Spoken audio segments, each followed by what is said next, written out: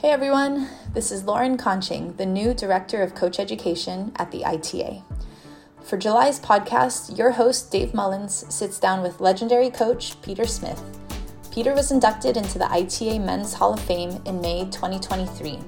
Some of his career highlights include 5 NCAA Team Championships during his tenure at USC, a 2-time ITA Division I Coach of the Year recipient, while also being the only coach to date to lead 4 different men's programs to a national top 25 ranking.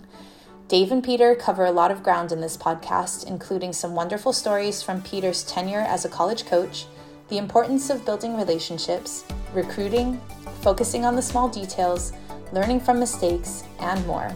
We hope you enjoyed this conversation. Peter Smith, thank you for joining me on the ITA College Tennis Coaches podcast. Well, thank you for having me. Thank you for inviting me, and it's an honor. Well, great. It's you've been on my list for a while, and I'm glad we finally got around to it. And like I told you prior to this, I've got a million questions for you, but we'll try and fit in 9 or 10 and see where we go. But obviously recently, Peter, you were inducted into the ITA Men's Hall of Fame, and congratulations on that. It was a great night, great ceremony, much deserved. And in order to have the career that you've had, in order to get into the Hall of Fame and probably into several more over the next several years, you have to be willing to do some of the little things, some of the things that appear inconsequential at the time, but add up to something pretty special. Would you be able to talk about what some of those little things that you are willing to do and maybe go above and beyond what maybe other people aren't willing to do? Yeah, first of all, I don't want to ever say or think that I was in any way, shape, or form better than anybody else. I think when you have success, you realize just how fortunate you are. When you win an NCAA championship, you look back and you said, yeah, I was lucky here. Just there's a lot of fortune. I think the one thing that I really enjoyed through my 32 years was learning. I remember being at Long Beach State. We have to understand, I never was an assistant. I used to dream about being an assistant for one of the great ones, Dick Gould, Len Bassett, those coaches that really helped me. But every chance I got, I talked to them. But one of the very first ones I had the chance of being around was George Allen. So a lot of people might go, who was George Allen? Look up George Allen. He was a great football coach, and they brought him back to Long Beach State to revive the program. It's kind of an incredible, sad story, but they had a losing season for 20 years or something, and he got him to even, and they gave him a Gatorade shower. He caught the flu from it, got a cold, and died.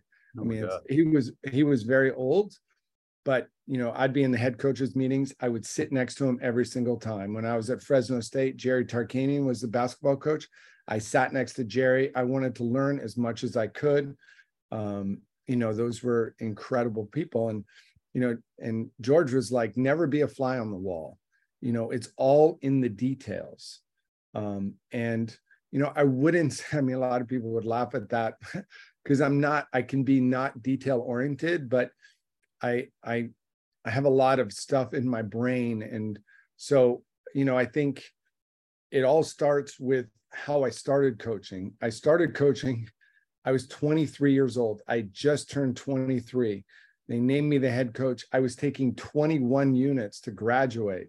I had just lost to Michael Chang in a small, low future satellite, whatever you want to call it, and just realized, okay, I'm 360 something in the world. I'm not good enough. I don't want to be that guy hanging on. And I'd only played for a year. So I went back. They offered me the head coaching job, which was incredible looking back on it. But I had a part-time assistant, but he was very part-time. And half of the team were my former teammates. So I turned to them and I used them as my assistants. And so I think what I always enjoyed, look, I'm a relationship guy. I love relationships. It's what drives me. But I always just enjoyed my relationships with the team. And I really felt like at first I coached it like I was a player.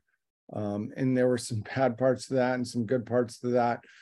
But I was always seeking the guys' advice.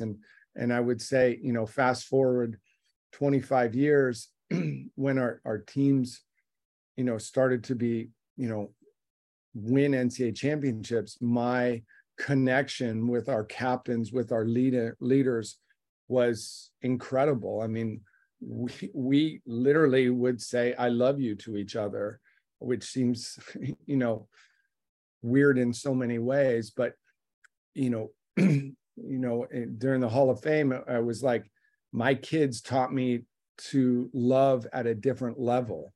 And those of us that have children, when that child is born, you feel this instant love that is, you didn't know that existed before. So I just think, going past and having that relationship, look, the very first thing I said to that team in 1987 was, we are not going out together anymore. I'm not drinking beers with you guys anymore. And you cannot call me Peter. And they looked at me and basically said, F you, we're not calling you coach. And it was like a stalemate. It was very interesting looking back. And so they came up with a nickname for me, which my youngest son still calls me, and some of them still call me, was Co. They call me Co, short for coach. And I loved it. I actually thought that was hilarious and really liked that. And so just, I knew the most important thing in the room was my relationship with them, and to be able to push them over that line, over that wall, whatever it is. And I felt like over the 32 years, I worked extremely hard from start to finish at those relationships, and meant it and loved it. And, that saying, they don't care what you know until they know that you care. That is really true. And, I used, as you get older, it's a lot harder to relate to kids, but I used my individual time with them, my individual hits. I made sure all of them got individuals with me, and I used that time to ask them about other things as well as work on their game. Mm-hmm. Yeah, in my research for this conversation, Peter, I read a blog, I think it was one of your former players wrote it, and he talked about that sometimes you'd write a note and put it under their hotel door the morning of a match, and they'd wake up and they'd read the note, and it obviously meant the world to this player and others. And those were kind of, I don't know if that's true, but it sounds like those are the little details that go a little further than maybe coaches recognize, that meant so much to so many players. Was that story true? And yeah. I mean, like that you did. That was Rossi. I mean, that was the funny thing about Rossi. I mean, this is kind of awful to say, and I wouldn't recommend this. Rossi was the only player I ever got into a physical altercation with. But he's an Aussie, and sometimes that's how he settles his disputes. I think he might be proud of that too, but he gave me a Christmas present that year with him in a fighter pose, and we both got a laugh out of it. And, it happened, but he was just, is this amazing guy. He's a mental coach now and sure, does amazing work. But, he kind of talked about soft skills, which it was kind of funny. When I read that, I was like, I do that. I always just trusted my gut with a lot of things. And, listen to someone like Coach Gould is like, I think coaching everybody the same is a mistake. And, you coach them a little differently, but you treat them all fair. And, there's the individual, and then there's the team. It's complicated. And then I think it's more complicated now, but I still think kids are kids, and competition's competition, and getting the right people on the team is key. Well, that's what I wanted to spend a few minutes on, a few questions around recruiting. And I joined Fresno State 6 months after you left for Pepperdine. and you took some really good players with you, but you also left some good players, and you seem to be able to establish this great mix of California-born players and international born players, and obviously you probably did that at Long Beach and did it at Pepperdine as well. But how did you figure out you're 23, like you said, you weren't an assistant coach, but you figured out international coaching without any or international recruiting without any websites, any social media. Maybe you had a fax machine and a phone, but how did you figure out that part of the equation as a college coach? And then again, what encouragement or advice would you have for young coaches in developing their own international network? Yeah, I mean, I think it's about knowing people and knowing people in Europe, knowing people in different countries. And, you know, I don't think I got my first big international recruit till I was at Fresno State. You know, I did, it was kind of funny. I wrote one of them today, David Fontaine, who was kind of my first person. He played for me at Long Beach State, and I still keep in touch with him. But, you know, my old doubles partner, his brother came to play for me at Fresno State, Frederick Berg, who lost in the finals in the NCAAs and was a great player. And just, you know, for me, I never realized what I was doing, and I wasn't intentional, but I was always paying it forward. I was always like, I really believed that, and I still believe that, you know, treating people right is extremely important to me. You know, I'm far from perfect, but that's always my goal, is to have a great experience with everyone, no matter how I'm feeling inside. So, you know, I think I built up some, you know, that's how I was able to coach my former teammates, is, you know, they trusted me, they knew me, even though I always tried to be real and regular and all that stuff. But just having that, you know, connection and those people trusting me that I would do the right thing for their person they were very close to. Mm-hmm. And do you think that's just something that you have naturally based on your own upbringing, your experiences in your teenage years, your college years yourself? You know, if coaches are maybe a little hesitant, maybe they're a little shy, maybe they feel intimidated, maybe they're in Europe, but they, you know, don't feel like they should go up to that coach or that parent or that player. Again, do you have any advice on how they might push past those barriers, or they're kind of self-inflicted, I guess? It's trying to build those relationships. I think doing it at tournaments is very hard. Mm-hmm. I would just make visits. I didn't like going to tournaments. I would make visits. Like I can remember going to Bostad in Sweden, which is not a bad place to go to in the summertime. So that wasn't too hard, and just going there and meeting people and getting to know people and trying to, you know, going out and having dinner with them and, you know, a beer or whatever, and just building those relationships. And maybe that doesn't happen, you know, that year, but maybe 3 years down the road, there's a good player, and just, you know, just trying to have those things. And, you know, I hated going to tournaments. I thought it was such a rat race, and it just wasn't, you know, I would much rather go watch a kid play at an academy or different thing where there was people you could meet. So, you know, having that, and just a lot of little things, answering emails, being responsive to people. I mean, Daniel Kucherman emailed us. So, you know, it's interesting. That's important, all of that stuff. Yeah. So did you have any type of system then? So you'd meet somebody in Europe. Again, back in the day, we didn't necessarily have access to the tools we have now, but did you send them a Christmas card or no, it wasn't that kind of hokey. That's for sure. It was more just building that relationship.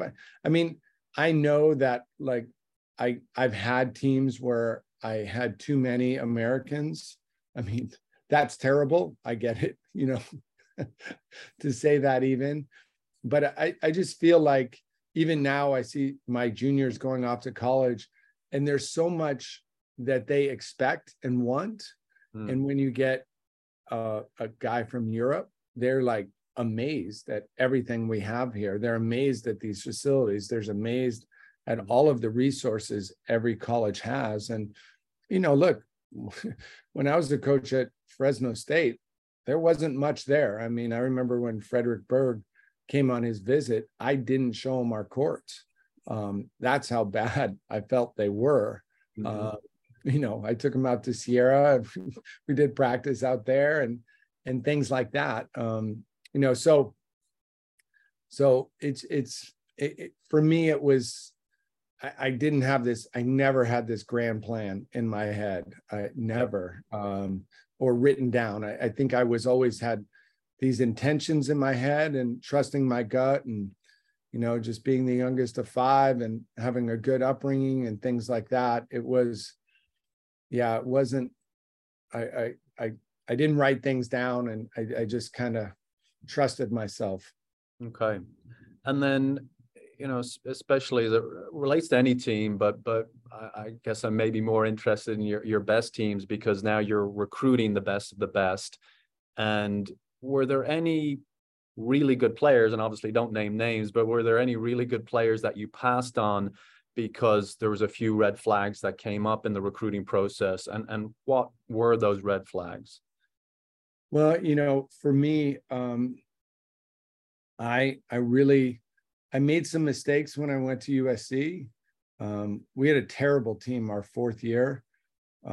They won it the year before I came, but really we had no one come back from that team. We just had, I shouldn't say no one, but we had Ruben Torres, who played 6. Yes, Ruben, you played 6. And Denny Longray, who played 5.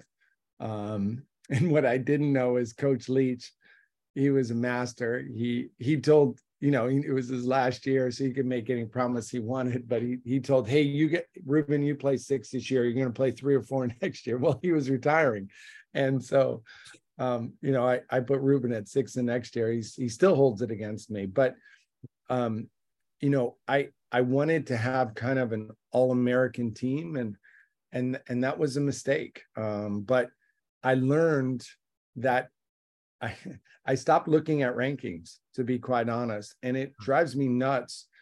I call some of my friends, and I guess, they've heard it all, but in today's world, they're only interested in 3 letters, right? The UTR, and that drives me nuts. And one of my worst teams I had over 32 years was at USC, and there were a lot of highly ranked players on that team, but the team just didn't mesh. And so I stopped looking at rankings and started looking at who I wanted to coach. Obviously the players I recruited were ranked high, but I intentionally didn't look at rankings. I was looking at the person. Do I think this person, will this person get along with me? Will he fit in with me? And I'm a kind of, I'd like to think that I'm a what you see, what you get type of a person. But, working hard with my players always. But, it's hard. Sometimes guys, when they get to 18, they're a little done. They're done physically, they're done emotionally. I mean, tennis is a rough sport. And, I think a lot of people, when they get that scholarship, they think, all right, we got across the finish line. And really it's just the start of things that matter. And it's hard to judge that. It's hard to see, it's like having someone on an interview, they always give you your best thing. So, you're talking to people, the friend of the coach or the parent who watched him play. And, outside of that, you're just trying to get a good base. And really it all starts with my first phone call. With my first phone call, I tell kids what I'm about. I'm about the team. I'm about, I always told people, if the team is great, it'll rise you up. And, a lot of my counterparts did the exact opposite. And, people love guarantees, and, people that believe guarantees, I lost some good recruits and go back, someone like Marcos Giron, I would have loved to have had, who's a great guy, great player, had a great career at UCLA. But, I remember telling him, I think you'll make the top 6. Well, that wasn't something they wanted to hear. Right. But I think through that, I got people that really, really cared about the team. And that's not to say someone like Marcos didn't. He was the best. But, but I was explaining what I wanted, what I needed. And I think that resonated with guys when they came. It was all about the team. And, look, I was extremely lucky with someone like Robert Farah and Steve Johnson, that they really loved the team aspect of it.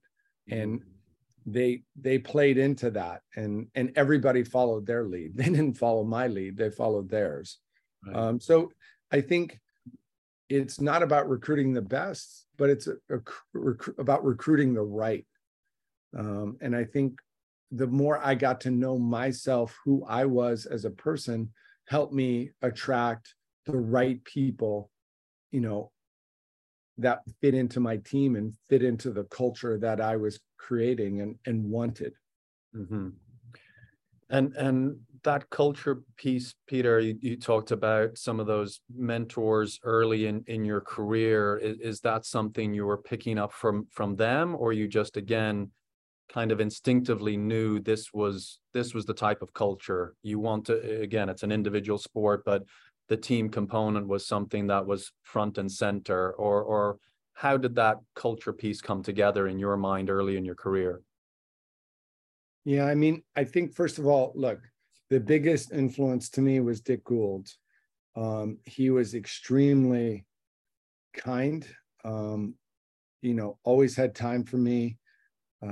I loved to ask him questions. I would ask him questions about his salary, about recruiting, about coaching, about everything. And no matter what, he always had time for me. So he's just one of those individuals. And I just spent a lot of time watching, but I also knew what drove me. I used to have a saying that we would have serious fun. I didn't believe that training hard would be unenjoyable. I thought you could train hard and still have a blast doing it. We played a ton of ultimate Frisbee, which as my career went further, it kind of, guys weren't buying into it like they were. They wanted a stopwatch and things like that. But, I can remember on our off day at NCAAs going and playing ultimate Frisbee for an hour and a half, which to me, I only did that once, but it was an off day. We didn't need to play tennis. It was great. And I did that sport because soccer, American guys got hurt in soccer. The Euros made us look foolish and I was terrible. But I felt, we played ultimate Frisbee with a football, but it was too fast and guys were getting hurt. But with a Frisbee, it hung in the air so guys could see where they were and they weren't as likely to get hurt or hurt each other.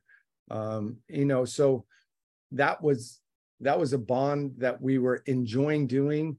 We were teaching competition. I really wanted the team to look at me as the most competitive individual they'd ever met. And I wanted to see them to see that it's okay to be very competitive. I was extremely competitive. The only fights we got into were on the ultimate football field, and they were very upset with me.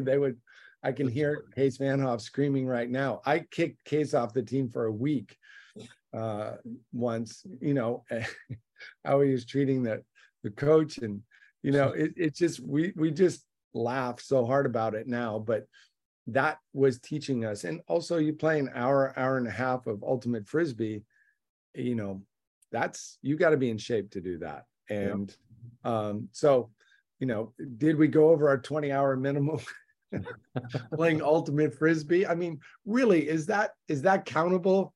That would be If guys wanted to leave, they left, but no one wanted to leave because I was talking so much smack out there that they just wanted to kill me.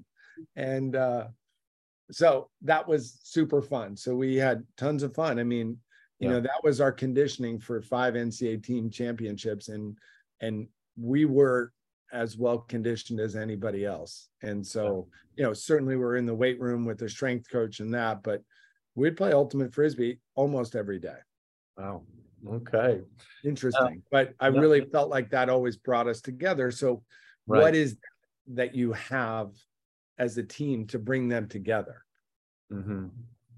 Well, and speaking about that competitive spirit, Peter, we talk a lot about sportsmanship on this podcast, and unfortunately, we've seen a rise in sportsmanship issues since COVID. I'm not sure if there's anything, any relation to it. People having built up frustrations that they're trying to get out from that time period. I don't know, but I was always, you know, I got to see you coach on several occasions and at NCAA championships with everything on the line.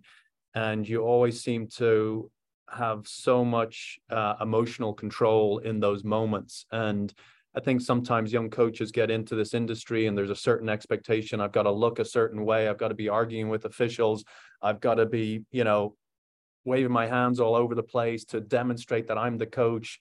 You know, I'm in control here, et cetera, but I don't think they're doing themselves any favors in the process. And I'm just interested, again, how you develop that emotional control, any advice you'd have for young coaches coming up in the system and how they might think about this during dual matches, really. My wife would answer this question a little differently. And she would think that, wow, you are getting praise for your emotional control. Look at you. Boy, did they not know the real you, Peter. You know, look, I think throughout my time coaching, I learned. And the only way you learn is to, you know, make mistakes. And, you know, Coach Jim Sweeney, another coach that I tried to spend a lot of time around. You might know him since you played at Fresno State, but he was a legend at Fresno State, the football coach. And I used to go be in the locker room with them before the games. And, you know, he taught me a lot of things, but, you know, one thing he said to me was, coaches will never win a game, Peter. No speech will ever win a game, but how you act and how you carry yourself will lose. And certainly in an NCAA championship, my nonverbal cues that I'm giving my team are incredibly important. So, I mean, I distinctly remember, you know, and you know, the only thing I cared about was May. That's all I cared about. I could care less about a conference championship, could have cared less. I mean, certainly you want to win, sure, but it was always about building and building and building for that time when, to me, that's the only thing anybody remembers. That's certainly that at USC, that was the only thing that was going to give me a raise. And, you know, I distinctly, I remember it like it's yesterday in 2009 when we're in the finals of the NCAAs. And, you know, I called my wife before that match and I said, honey, I am scared out of my mind right now. Like, I have to win this match. Our team has to win today. And it's not about me, it's about our family. And, you know, like at USC, this is what's expected. Mm-hmm. And she said, get your shit together. I said, yeah, I will. I you know, and I walked into the locker room and there's cameras in there and that you're mic'd up. And I was like, this is nuts. I've coached a lot and now I've got to do this. Mm-hmm. So I learned over the years when I got this from Mike Krzyzewski was on those days, on a game day, a bigger game day, the only thing I was responsible for was myself. That's it. I wasn't I'm a doer. I'm always doing like 10 million things in one day. And the only thing I'll do on that day, I won't do anything. I'm not going to the doctor. I'm not running any errands. I'm going to wake up. I'm going to have a great workout. I'm going to have the best workout, most enjoyable workout. I'm going to get that heart rate down. I'm going to have a great breakfast. And I'm going to go there and I'm just going to love that moment. And the bigger the match, the bigger the moment, the more I loved it, because really I was living my dream. And I felt so lucky. And I can guarantee you that when our teams played an NCAA championship, I always felt like the most fortunate person in the world. I was actually, out there competing for something I love. And that overtook is what, did I do that in year 5? Did I do that in year 10? No, I probably got that figured out in maybe like year 20. But getting yourself under control and being a positive example for your team was and is the most important thing. And, when I go to a wedding for one of my former players and guys come up to me and tell me about the relationship we had, I mean, that's more important than an NCAA championship. Those relationships is so important. So I used to always say, like, we always think that winning takes care of everything. It just kind of creates different problems. You win once, now you've got an expectation to win again. And, so don't always think winning takes care of it, but how you handle yourself in the moment is so very important. 32 years, I got one coach's warning. And I would say this, that I always had my stuff together unless my kids were playing. And I remember once a player walked up to me and he said, "Oh my God, I've always thought you were the coolest dude, but you're losing your shit right now and your son's playing, but you don't want anybody to see this." And I looked at him and I was like, "Please don't tell anyone." But, at the end of the day, you're the leader. You have to carry yourself the right way.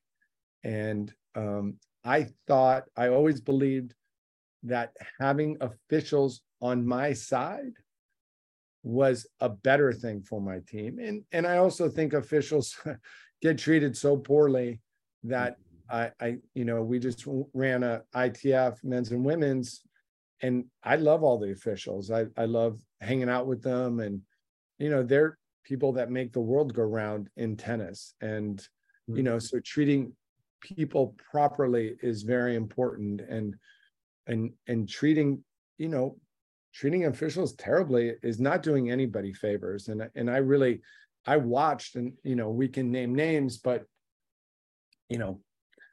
I really, really, really, really believe the first 3 NCAA championships that the other coach lost their cool. And a very, very interesting stat was, I believe, and, I'm not a stat guy, but in 5 NCAA championships, we never lost a doubles point until the finals. And 3 out of the 5, we lost a doubles point. And I watched those coaches and they would lose it. And I think you have to know yourself, and the pressure is so great and you think it's so important. And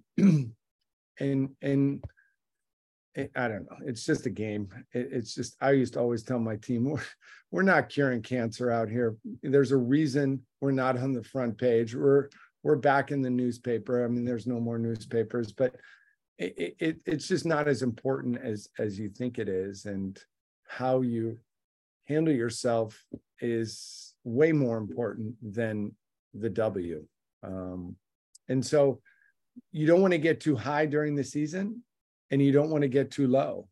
I always loved the national team indoors because I got to feel the energy, and my team got to feel the energy of the other top 16, 15 teams in the country. And, we won that once. And I remember Yannick Kampman was in the finals. He was going to play a set for it. And he sat down on the bench and we were playing a set for the national indoors. And I said, well, I see some benefits to us winning this, but I actually see some benefits to us losing this set.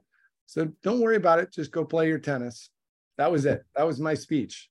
And I really believed that. It wasn't that big a deal for me to win, but people want to win a little bit too much now. It's about building your team. And to do that, you have to be the leader that they all look up to. And if you're losing your stuff, how can you ask them to have any discipline? Right. Well, thank you, Peter, for sharing that, your game day process and your thoughts on that particular topic. And I really hope every young coach listens to what you just said, because I think there's absolute gold in there. So thank you, and giving a shout out to our officials as well, which it's just not an easy job unless you've sat in that chair and recognize how hard it is to call the balls and get it all right. I just encourage our coaches to treat our officials with as much respect as they can. So, but going, you talked about your focus on May and winning it all. Was that one of the drivers for making the moves that you made? You started your career at Long Beach State, you went to Fresno State, you went to Pepperdine, and then ended your career at USC. What were some of and I'm sure you had a million offers to go here, there, and everywhere to coach, at athletic departments all over the country. But we're in July right now. We have a lot of coaches changing jobs, considering jobs. Should I make this move? Should I not make this move? Again, any advice you'd have for coaches as they weigh up, making that move or staying put as to where they are currently? Yeah, I mean, look, I was at Long Beach State and they dropped the program. I collected unemployment for 2 months. Back then you had to go wait in line to get your check. It was tough. And going to Fresno, and look, I have to say that coaching in Fresno in a lot of ways was the most enjoyable. I think that goes to where I was in my life. I had just gotten married. My wife and I moved away from her parents and my parents, and it was just her and I. And so it really felt like that. But, Fresno was such a great community. We loved it. But we knew we wanted to get back to Southern Cal. And, so I kind of looked at UC Irvine. I kind of looked at USD, San Diego State, I can't remember, but for some reason, and I would say blindly, I don't know, I always had this faith in myself that maybe I thought I would get Pepperdine. I knew it was crazy. When they hired me, Brad Seeney, who was a senior on the team, he said, "You realize you and the assistant will be the 7th and 8th coach I've had since I've been here." So I knew there was some turnover there. I knew there were some issues, and, I was fortunate to get it. But I just was kind of holding out for that. So, who would have guessed we would have had the success we had at Fresno State? Being top 5 in the country is unheard of, quarterfinals of the NCAAs. I looked at that. We were round of 16, quarterfinals, round of 16. It was a little easier then because it was regionalized, but you're like, wow, so that enabled me to go to Pepperdine. And we were chatting before that you came right after me. And I remember the meeting I had with the team, and I said, I'm sorry, I'm leaving. I'm going to Malibu. I'm going to Pepperdine. And one of the guys said, "Can we go with you?" So I took a few with me. But you opened up a scholarship for me, so thank you. There we go. It worked out. It worked out for everyone. Yeah. But then when I was at Pepperdine, I didn't think I was gonna leave, but I was frustrated that I was being out recruited by SC and UCLA, and I felt like I was just as good a coach. I mean, being a young man, I believed I was better, and I was frustrated that I couldn't get the better Americans. So I got offered the USC job without even being interviewed. I mean, I looking back, I really didn't interview for any of those positions.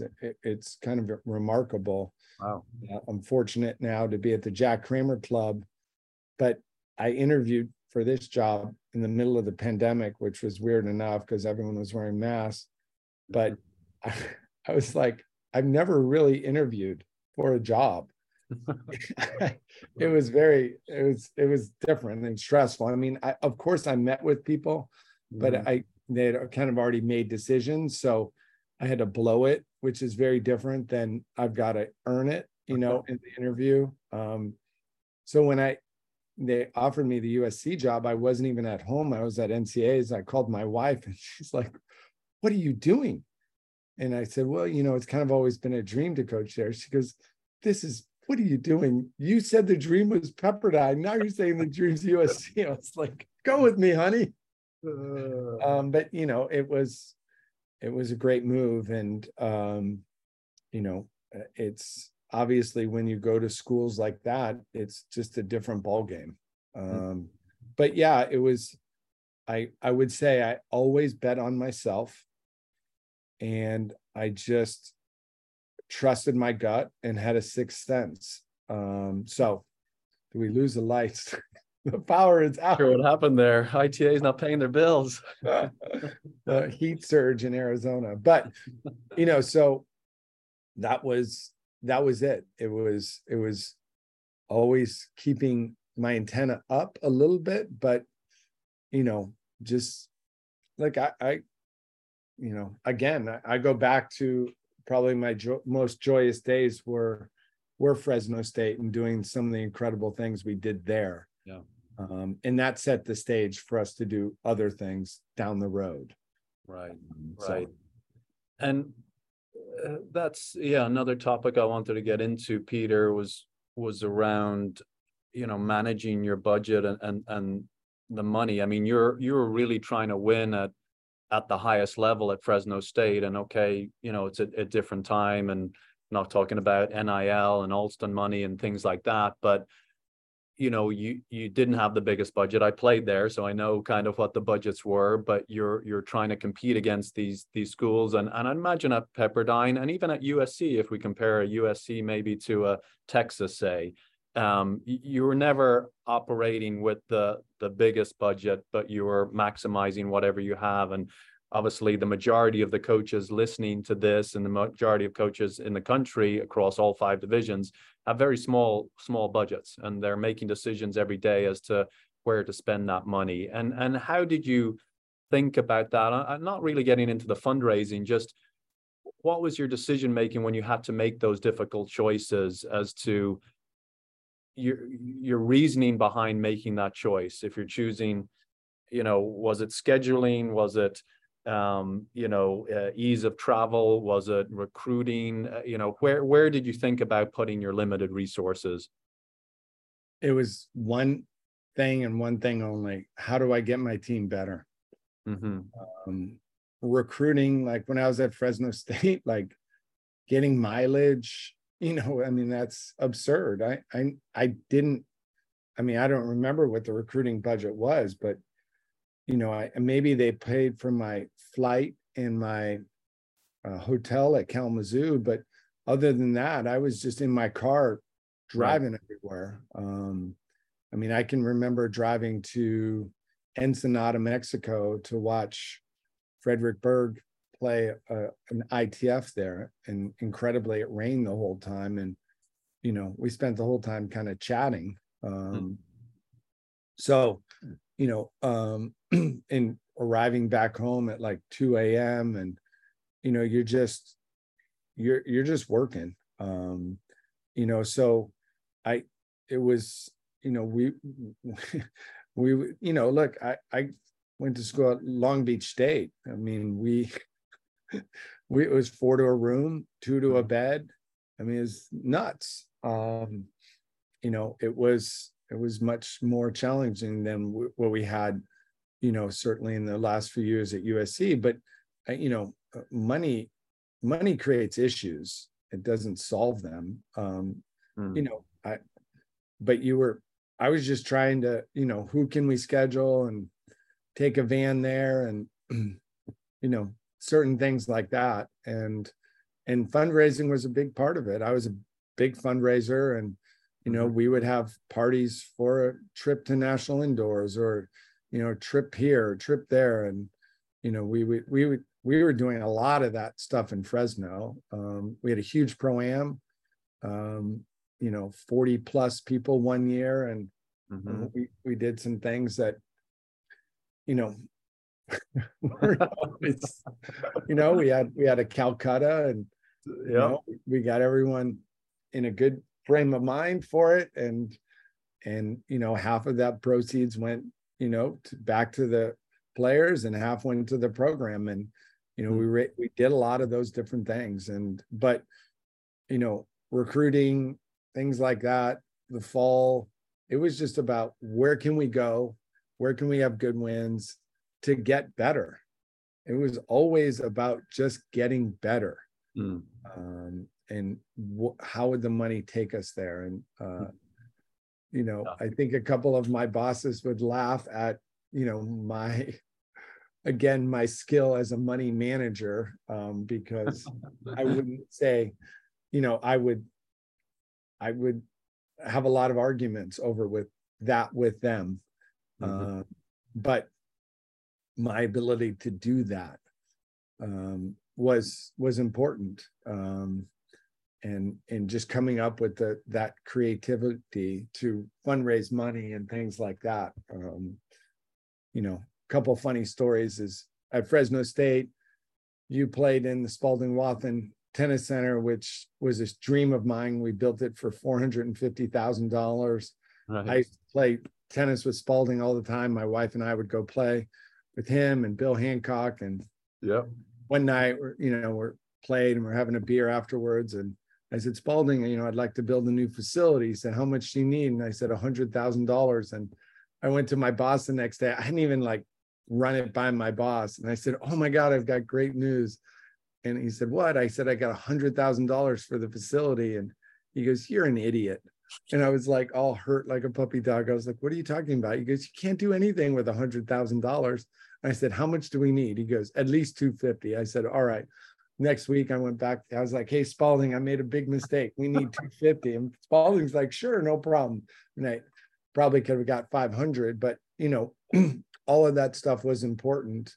And when we won at USC, I would give out national championship rings to a lot of the prominent boosters. And when it came down to it, one of our boosters really stepped up, and because he was treated right. And it all goes back to taking care of people, treating people right, doing the right thing. And that's what I tried to do for a very long time, is treat people the right way. Okay. Well, Peter, I'm going to get into some kind of rapid fire questions, but please don't feel like you need to answer them quickly. It just I'll ask them quickly. So is there a book, passage, quote, video, podcast, or something else that had a major impact on your coaching career? Yeah, I mean, when I was, there were no podcasts. I think the best thing about being a college coach, and the hardest thing I struggle with now, is, I work 6 days a week now. And let me tell you, that Sunday or Saturday goes by very quick. And when you're a college coach, sometimes you can work 100 hours a week, whatever, you're traveling, but then you'll have a downtime of 2 to 3 weeks, a year, or sometimes a month. December was usually pretty easy. June was pretty easy. And I would spend that time getting better. So I would devour books. Krzyzewski, Bill Walsh, Phil Jackson. Probably one of the best books I ever read was Let the Scoreboard Take Care of Itself by Bill Walsh. I mean, I feel like you could do a class around that book. That could be a semester of learning. And I think right there, Let the Scoreboard Take Care of Itself. Incredible quote, right? the scoreboard takes care of itself. You got to do, life is all about process. Sport is all about process. Football, which he was a coach of, tennis is, you got to get caught up in the process and what the process will produce the W. You focus on the W, you're done. The very first tennis book I read was Inner Game of Tennis.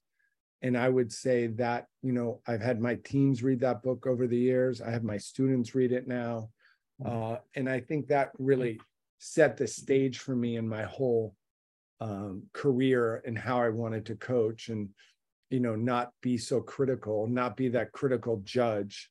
Mm-hmm. I was out to dinner with our volleyball coach at USC last week, and he said in his family, they actually give that critical voice a name.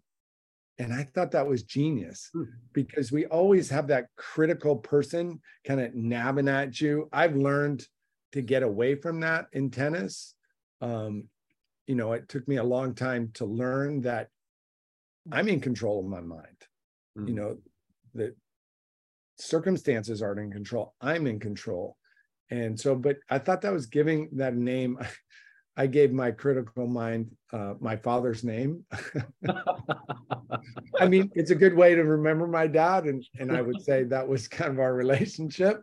So it's kind of funny. But yeah, Inner Game, I loved reading books that coaches wrote. I found a lot of enjoyment from it. Yeah.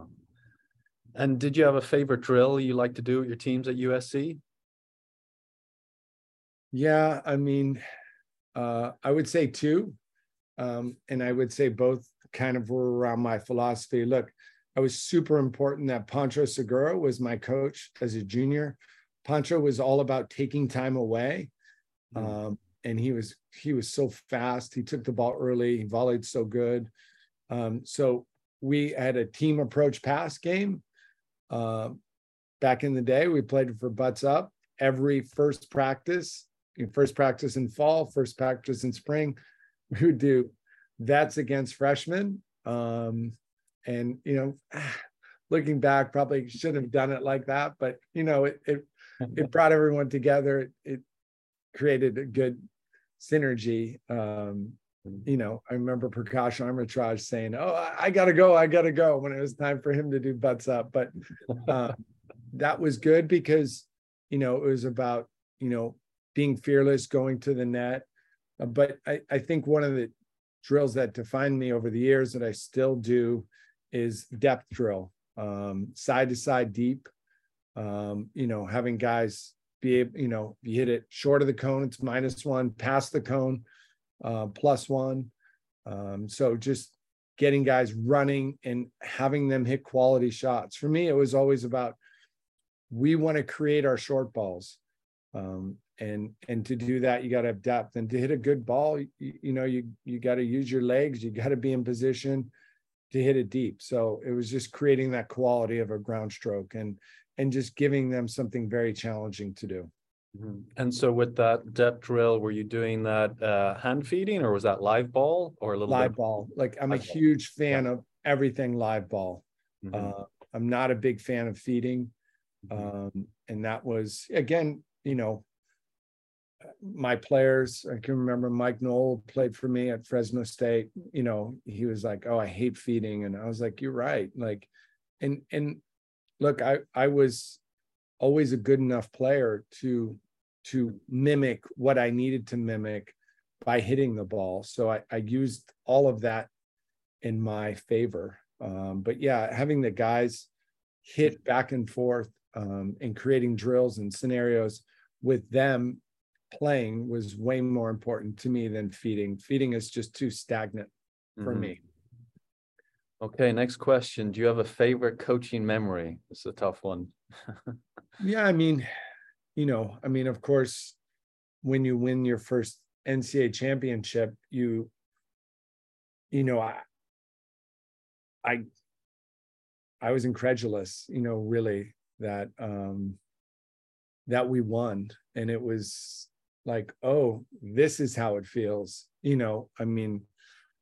I mean, if you look back, I had Robert Farah playing one, who was number one in the world in doubles, and Steve Johnson playing two.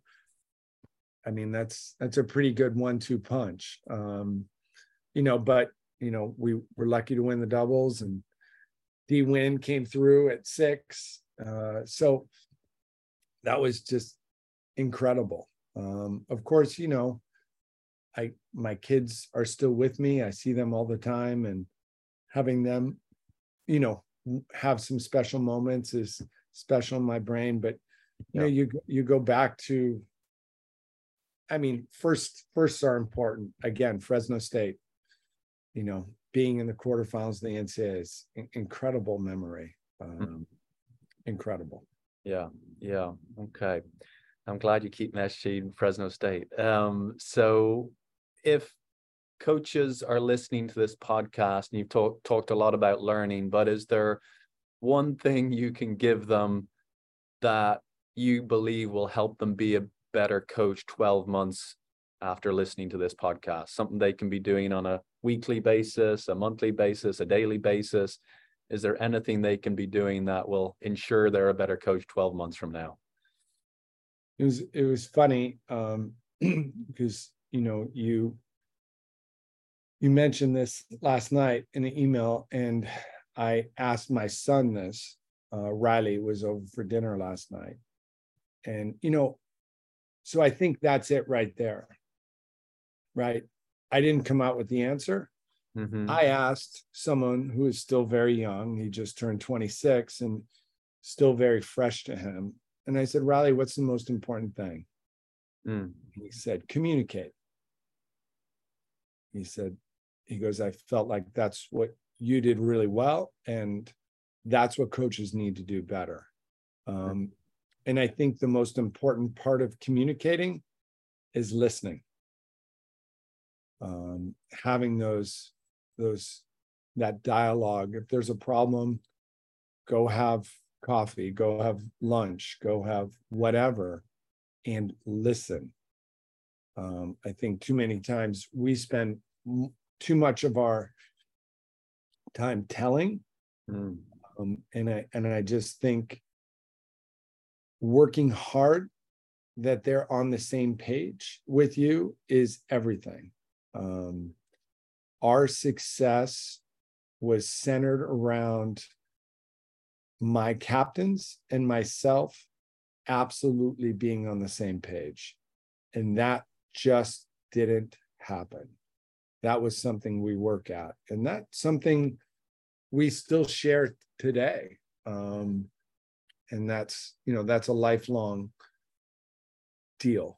But communicating with them, listening to them, understanding, and then getting them to believe in what your goals are is really important. And that's not quick.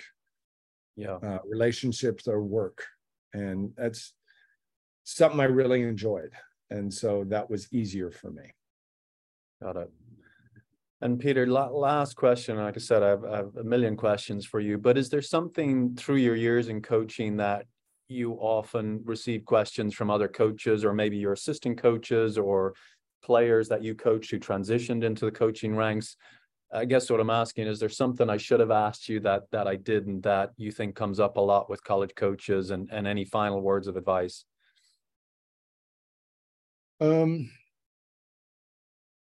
Look, again, I don't want to say or think that I was in any way, shape, or form better than anyone.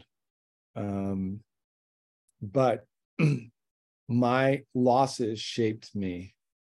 And, so in the NCAAs, Frederick Berg was in the finals of the singles. He was playing Cecil Mannett. He broke to go up 1-0 in the third and lost 6-2. Robert Lindstedt and Kelly Gullett were up 3-0. And I don't remember this. They said it was 3-0 love 40. I mean, leave it to Bob and Mike to create even a better scenario for them to come in.